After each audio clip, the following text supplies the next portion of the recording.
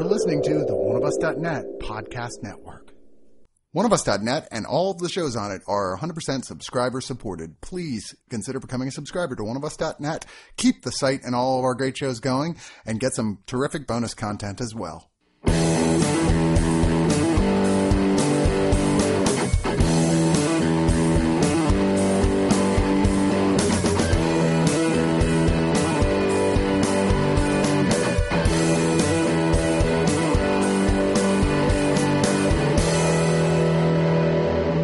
Hello and welcome to One of Us's review of The Last Black Man in San Francisco. Otherwise known as the MAGA American Dream. But I'm sorry, kids, there's more than one that's still there. Too bad for you. It might also be the dream of every multi-billion-dollar startup in San Francisco at this point. Well, you know. If you have been paying any attention to current events, has been going through a wave of gentrification, which is, basically driven everybody interesting out of the city. Yes, we know this in Austin because they moved here. Yes, unless you're a crazy meth addict and are used to using bathroom outside. Oh, in which case, the world's your oyster and you're welcome anywhere. And the advance buzz on this, which I kind of purposely avoided, like watching a trailer or anything like that. The advance buzz on this is very, very positive, but that it deals with gentrification, and so I was kind of expecting, I don't know what, maybe something a little angrier, maybe something a little bit more along the lines Ripped from the headlines. Or even more of the kind of, not necessarily the surreality, but the like fire in the belly that something like you wanted sorry to bother you. I mean, I expected Spike Lee, and I got Wes Anderson. Yeah, and definitely like the words that were going through my head when I was watching this was the lyrical, haunting. I was catching a lot of. There were moments in this that reminded me of a very intimate New Hollywood style movie. Hal Ashby, like I thought about Hal Ashby's The Landlord a lot. Came up immediately. Another weird combo I was thinking on it too. It felt like Terrence Malick at times. There was like some real like lyrical. But before we go into that, I'm Bo. I'm Marco. I'm Alan. And here we all are. Yeah, like and I often get in the one of my well-beaten drums is that Terrence Malick does poetry when everybody else is doing prose, and this felt there were poetic elements of which kind of speaks to it. Like I was expecting a similar thing with the gentrification angle, something very like self-righteous, and I don't mean that in a negative way. Sometimes movies because do that, gentrification does suck, and it sucks. Yeah, it's a complicated issue. It's way bigger than any individual or specific neighborhood. It's a huge global socioeconomic issue, and I thought this movie was going to go into it and like fuck this, tackle it head on. Instead, it's like a very like beautiful tale of like what do you do when like you feel like your city and your culture and things are kind of like out of your grasp, and like where you fit into this world. I think the thesis of this movie has to do with attachment and what our attachments make of us, and that's a lot what gentrification is about. For sure, and how much because people that are the new people that are coming in versus the people that are like, no, I have my blood is in the soil. Yeah. And also how much I don't want to say blood and soil. Never mind. How much that story that we tell ourselves about those attachments actually make up ourselves. Like where does that end and we begin? And that situation. We should dial this back just a little bit because we should actually explain what's going on here plot-wise. This is a feature debut by a band named Joe Talbot, apparently a fifth-generation San Franciscan. He co-wrote this with one of his best friends, a guy by the name of Jimmy Fails, who plays a character named Jimmy Fails. Yeah, and very personal. Perhaps it's a little bit autobiographical, I don't know, but he's according to him it is. But he went through something similar to this, and there's the movie does not go out of its way to offer a lot of exposition. You're introduced to these two people, two men. Where you're never really,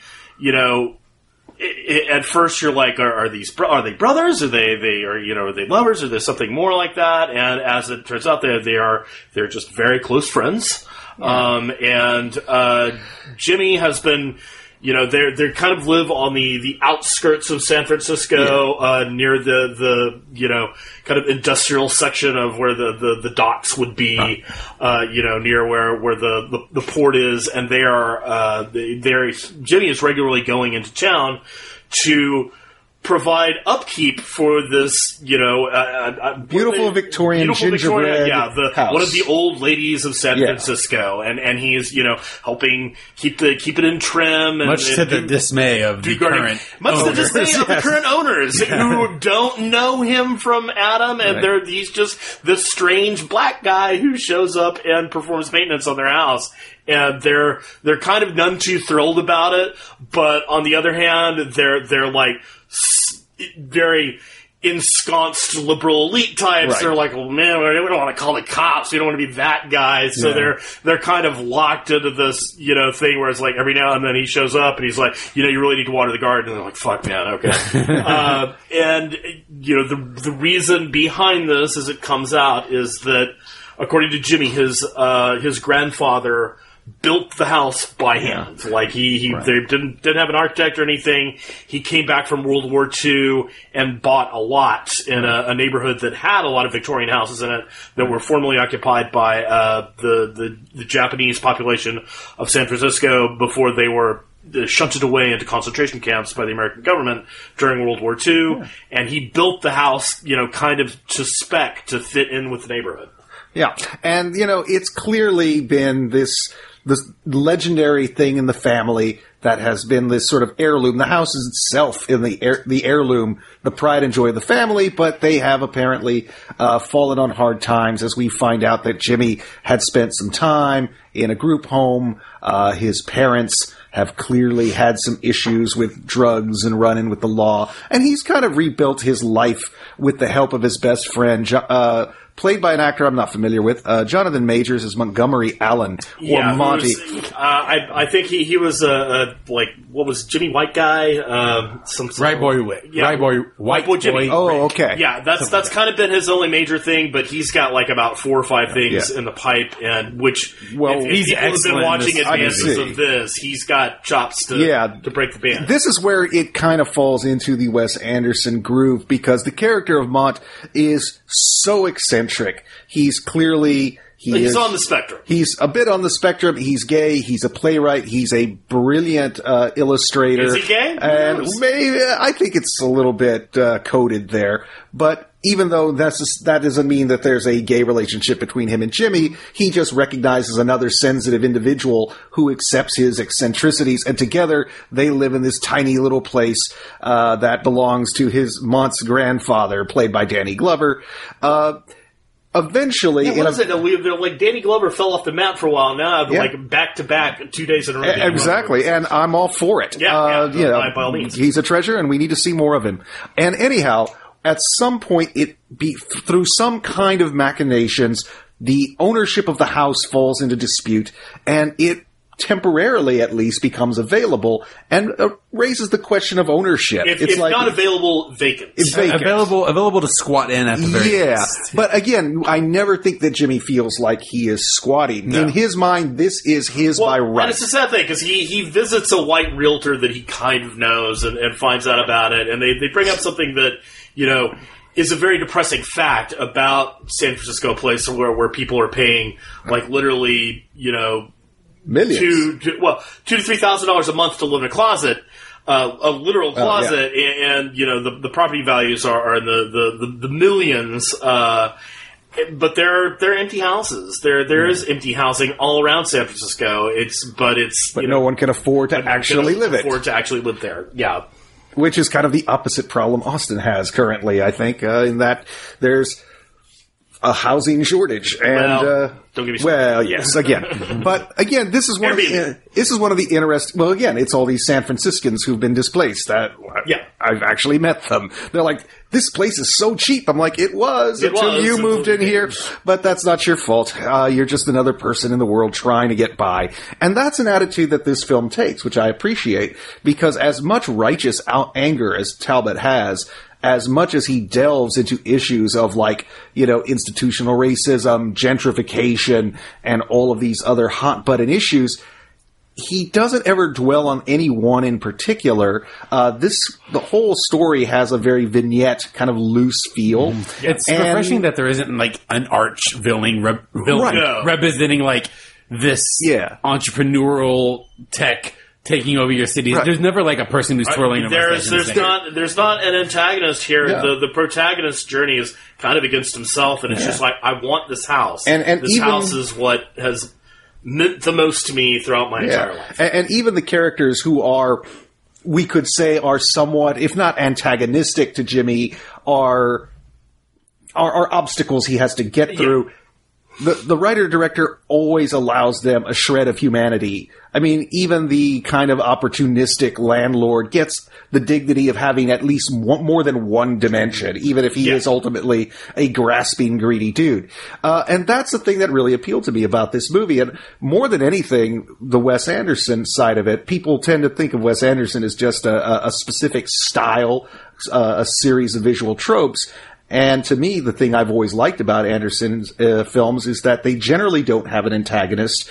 And even when there's an asshole character, by the end of the movie, that character is either redeemed or at least, we feel like we understand them. Or he's teamed up. Or he's teamed up with him. The protagonist. Yeah, and it's a world like, we can all get along and, we're not always villains. Even like the street corner bullies or, the obnoxious aging yuppie couple who own the house that are trying to stop Jimmy from getting it back, they never feel like villains. They're all existing people in this world, and then they're all going through the same thing in a way, just on different spectrums and different places of that, but they're all fully lived in lives, which is refreshing. It's like what I was talking about with that attitude that could be taken, like the self-righteous, like pointing the finger thing, which there's definitely fingers to be pointed. Sure. But this movie isn't necessarily interested in that aspect of this. I mean, it's smart enough to know that not one individual person is at fault.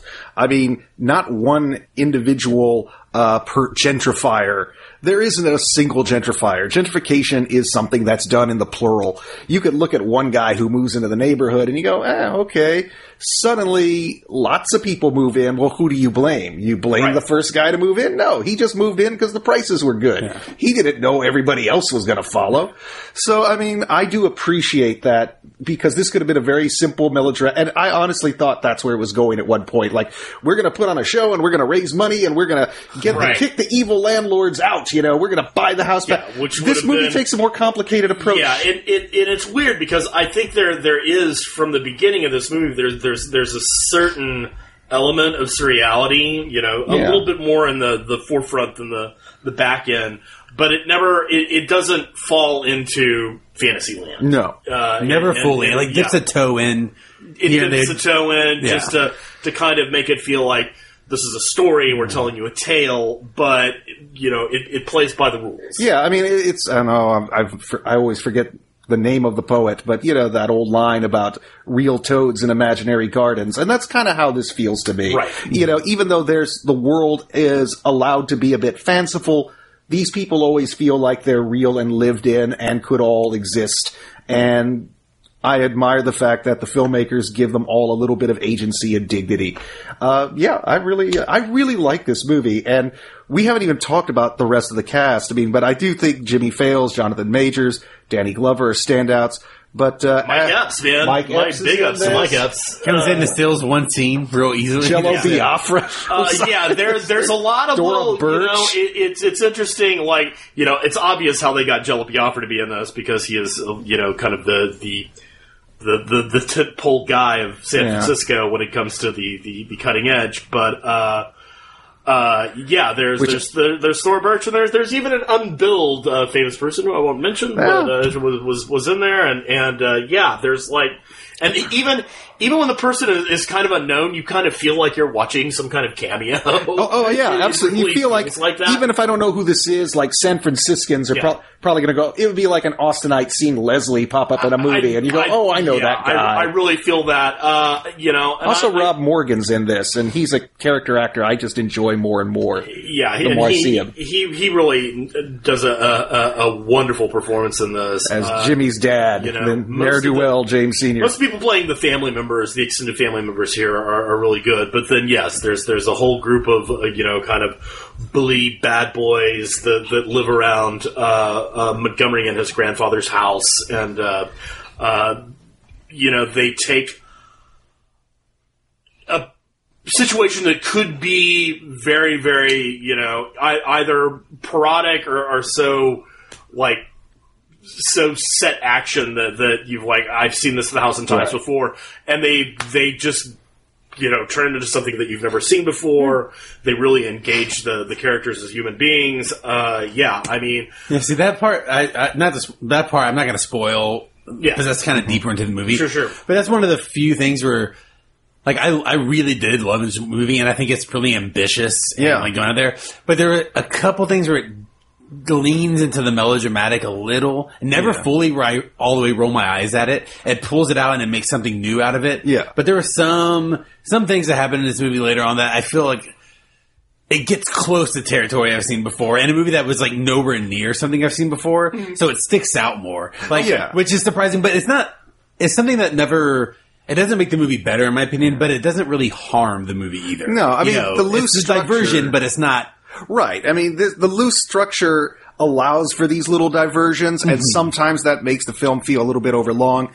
But for a debut feature, I always give a lot of credit to a director who is not only doing something for the first time, but is coming out swinging for the fences. And if they fail through excess ambition, that's better than lack of ambition. And I think some of these other little sidelines and tangents where he kind of lets it get away from him is from that excess ambition of, I'm going to throw this in too. Exactly. Yeah. And some of the stuff doesn't fully work, but it never harms the larger thing that he's making. You never these diversions are too much. The movie loses its path and it sucks now. And that never happens. No. Well, it sounds like we're kind of geared to get into the final plot. Okay, so, Alan, since you already got the floor, I'm going to go ahead and toss it over to you. Yeah, so just continuing on that, there are, like I was saying, those diversions, but they never hurt it. It's never so egregious that it's what are we doing here?